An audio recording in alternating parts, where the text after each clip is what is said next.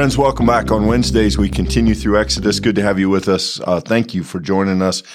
Today, Michael, we kind of get into the core of the story. Moses and Aaron have approached Pharaoh.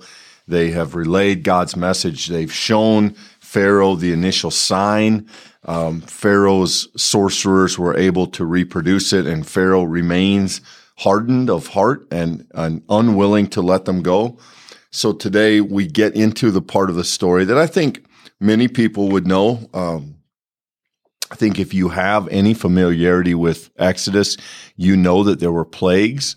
There were these terrible things that were cast upon Egypt to wear them down and to punish them and convince the Pharaoh that he should follow God's instructions and let the people go. And today we get the first plague. So let me read this. I'll try to read it quickly, then we'll discuss it. The Lord said to Moses, Pharaoh's heart is hardened. He refuses to let the people go. Go to Pharaoh in the morning as he's going out to the water. Stand by at the water stand by at the river to meet him, and take in your hand the staff that was turned into a snake. Say to him, the Lord, the God of the Hebrews, sent me to you to say, let my people go so that they may worship me in the wilderness. But until now you have not listened. Thus says the Lord, by this you shall know I am the Lord. See, with the staff that is in my hand, I'll strike the water in the Nile, and it will be turned to blood.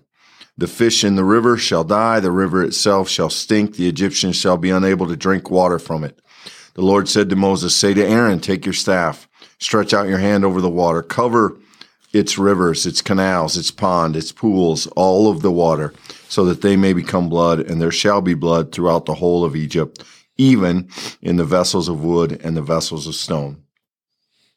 Moses and Aaron did just as the Lord commanded, and I'm not going to read the rest of this, but it happens as predicted. I will jump down to verse 22. The magicians of Egypt did the same by their secret arts, so Pharaoh's heart remained hardened, and he would not listen to them as the Lord said. Pharaoh turned and went into the house, and he did not take even this to heart.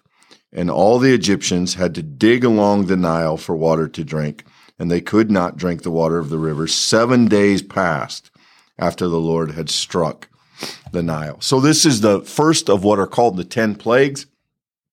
The first is the turning of the Nile, which is the lifeblood.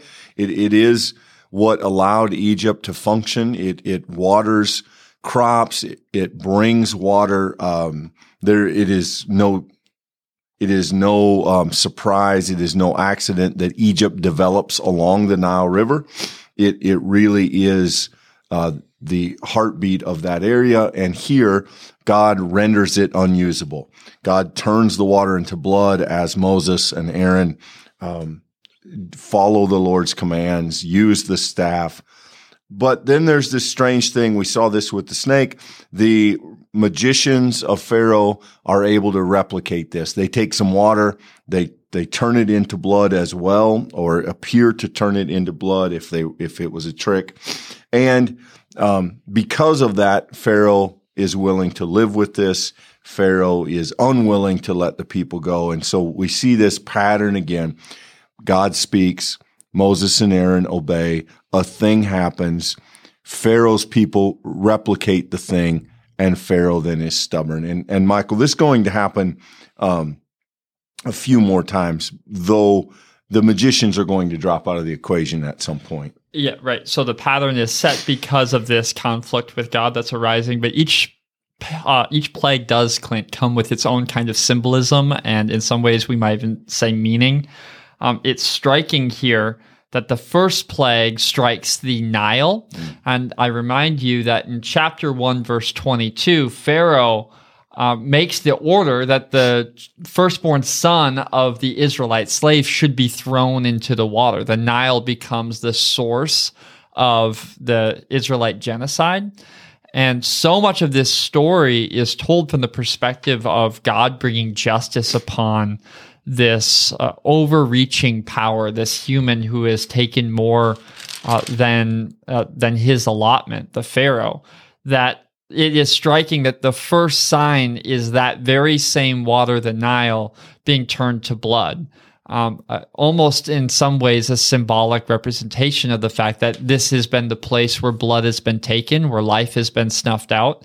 And, it's striking. We're told here that this is the case not just in the Nile itself, as if, it was only the river affected or some natural disaster could have caused it. But we're told here, I'm looking at verse 19, Clint, its canals, its ponds, all of its pools of water, even in vessels of wood and vessels of stone. That's the kind of thing. There wasn't a thing that happened upstream that caused all of this. There's only one explanation for how this happened. And in some ways, Clint, the magician aspect of this story, I want to be careful. It's not comedic relief because it's a very serious story. Mm-hmm. But there is a comedy in it. The idea that because they could reproduce some red in some water, that would in some way be the same thing by any order of magnitude to all of the water of Egypt, to the extent to which they're digging new holes to get clean water out of, that the magicians are really, in some ways, they're cast here, I think, as very small. There's a slight, at least ironic, if not comedic element to that. Yeah, and I also think, Michael, it picks up on this theme of contest, that at least at this initial point, Pharaoh is still trying to answer God, and the sorcerers of Egypt are trying to reproduce these acts. They think of this as magic or trickery. They think of Moses as a sorcerer of sorts, and it is not yet clear in the minds of everyone in the story that this is none other than the Creator. This is the God of Israel doing these things. They are not tricks. They are not abilities. This is the power of a divine God focused against Egypt. And, I think that can get lost. I do think, there's a sense in which the story, we're going to see these magicians for just a brief moment in the beginning of the story. And I do think it's kind of the story's way of telling us how woefully above their pay grade the rest of this story is. I mean, okay, they can keep up for a little while. They can do some little things here and there, but they are, and we couldn't even call them underdogs. They simply don't matter. They don't belong here. They do not have a place at this table. And you said, Michael, I also want to comment on. There are, of course, people who have read these stories and looked for some historical aspect to them. Could something have happened to the river? Could it have been a landslide? Could it have been muddy water? Could it have been red dirt? Could it have been a meteor? There are myriads of sort of guesses and explanations offered as to how something like this could have actually happened. I will just tell you that for purposes of our story and for the purposes of the Old Testament, the Bible does not care about any of it. The Bible is telling the story as the Bible wants us to hear it. The Bible is not interested in explaining it. The only explanation the Bible needs is that the power of God brought this about as it is written. And now, if you want to see more than that in it, that's fine. But I don't think it's fair to bring that to the text because the text has no interest in that. The text is simply closed to that kind of speculation. The text already told us what happened, and it doesn't care about other versions of the story. How is not a question that this text cares about. The author is not interested in sharing with us how. And I want to make that case maybe a little bit more firmly.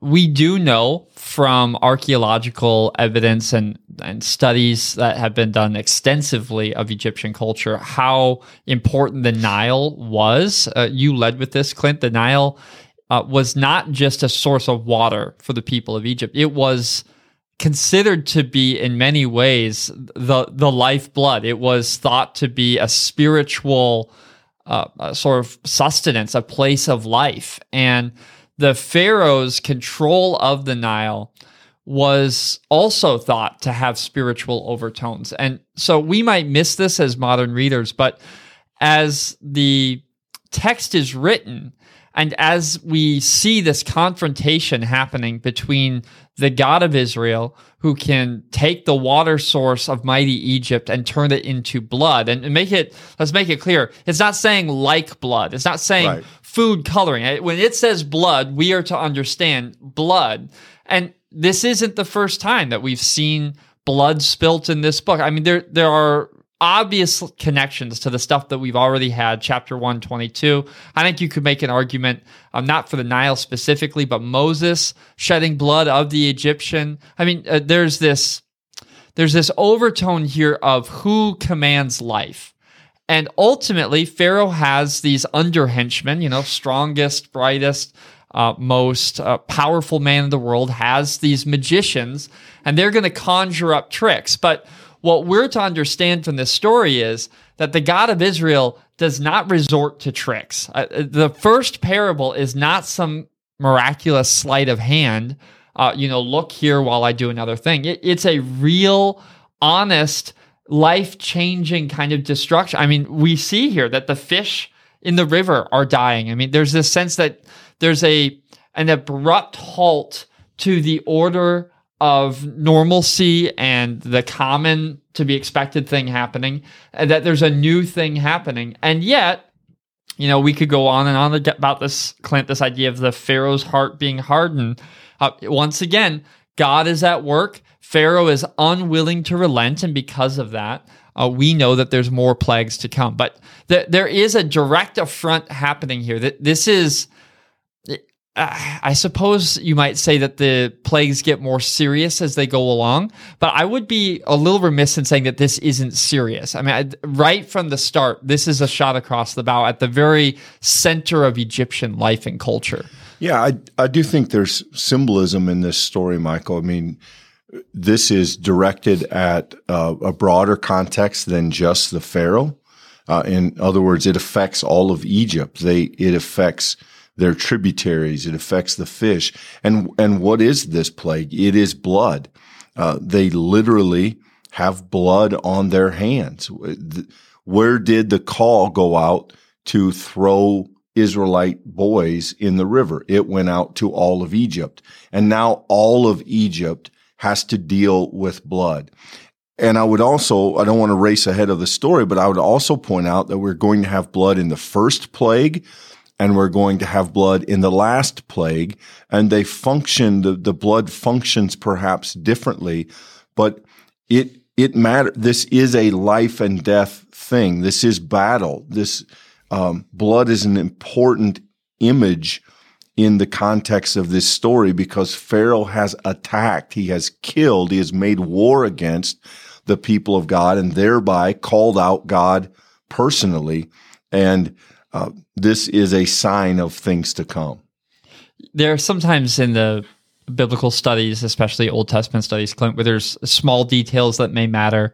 One of my commentaries points out that there is some argument to be had that these wooden things, stone jars, could be referencing ancient traditions of holding water for the use of cleansing idols, which there's debate about, but it's interesting to look at details like that and reflect. If it's true, this then would also have the overtone of the very sacred water preserved from the sacred river used to clean the sacred items is now stained with blood. It is blood, which is a reflection, once again, of the power of God against the powers of Egypt. If you're willing to look in some of the nooks and crannies of these stories, or even look at the detail of the staff, right? The same staff that turned into a snake is the same staff that strikes the water.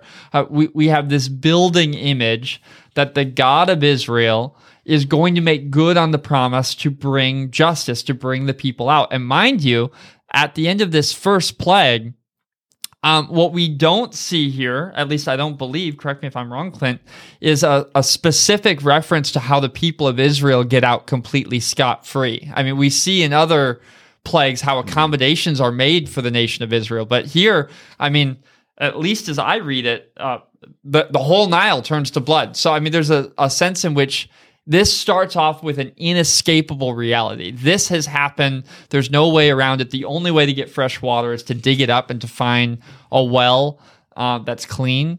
But But when the people pushed back and said, Moses, what are you going to do? Pharaoh's coming after us.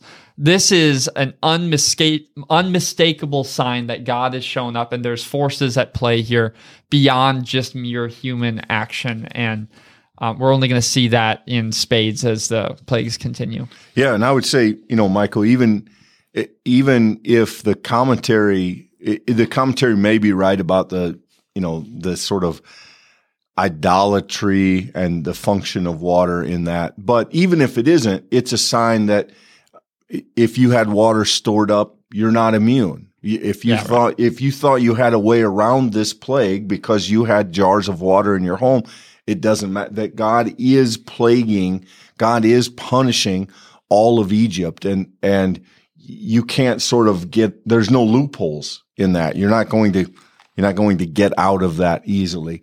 We'll continue with the plagues. We probably won't do one at a time. Maybe tomorrow we'll get through a couple because they do become a little bit more cyclical, and I think maybe the story itself front loads some of the details. But we will continue through this part of the story and hope you can join us. Grateful that you are with us today. Thanks, friends.